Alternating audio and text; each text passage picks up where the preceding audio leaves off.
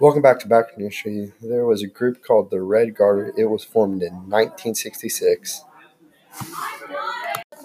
Didn't that happen in Japan or something like that? No, it happened in China.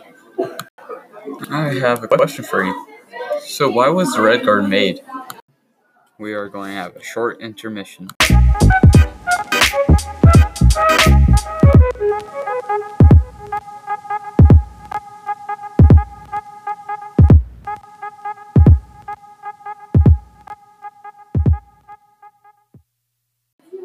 To further the communist goal in China, Triton.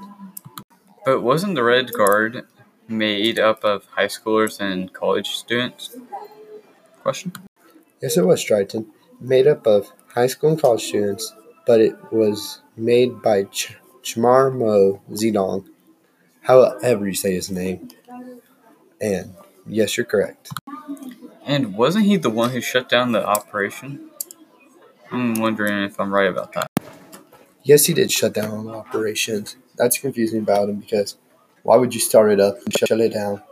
Okay, then next time on Back in History, we'll be talking about the Times Square. So what is the Tiananmen Square? And what could that be useful in history? Sorry, China, I can't tell you about that right now because we're going to be talking about that next time.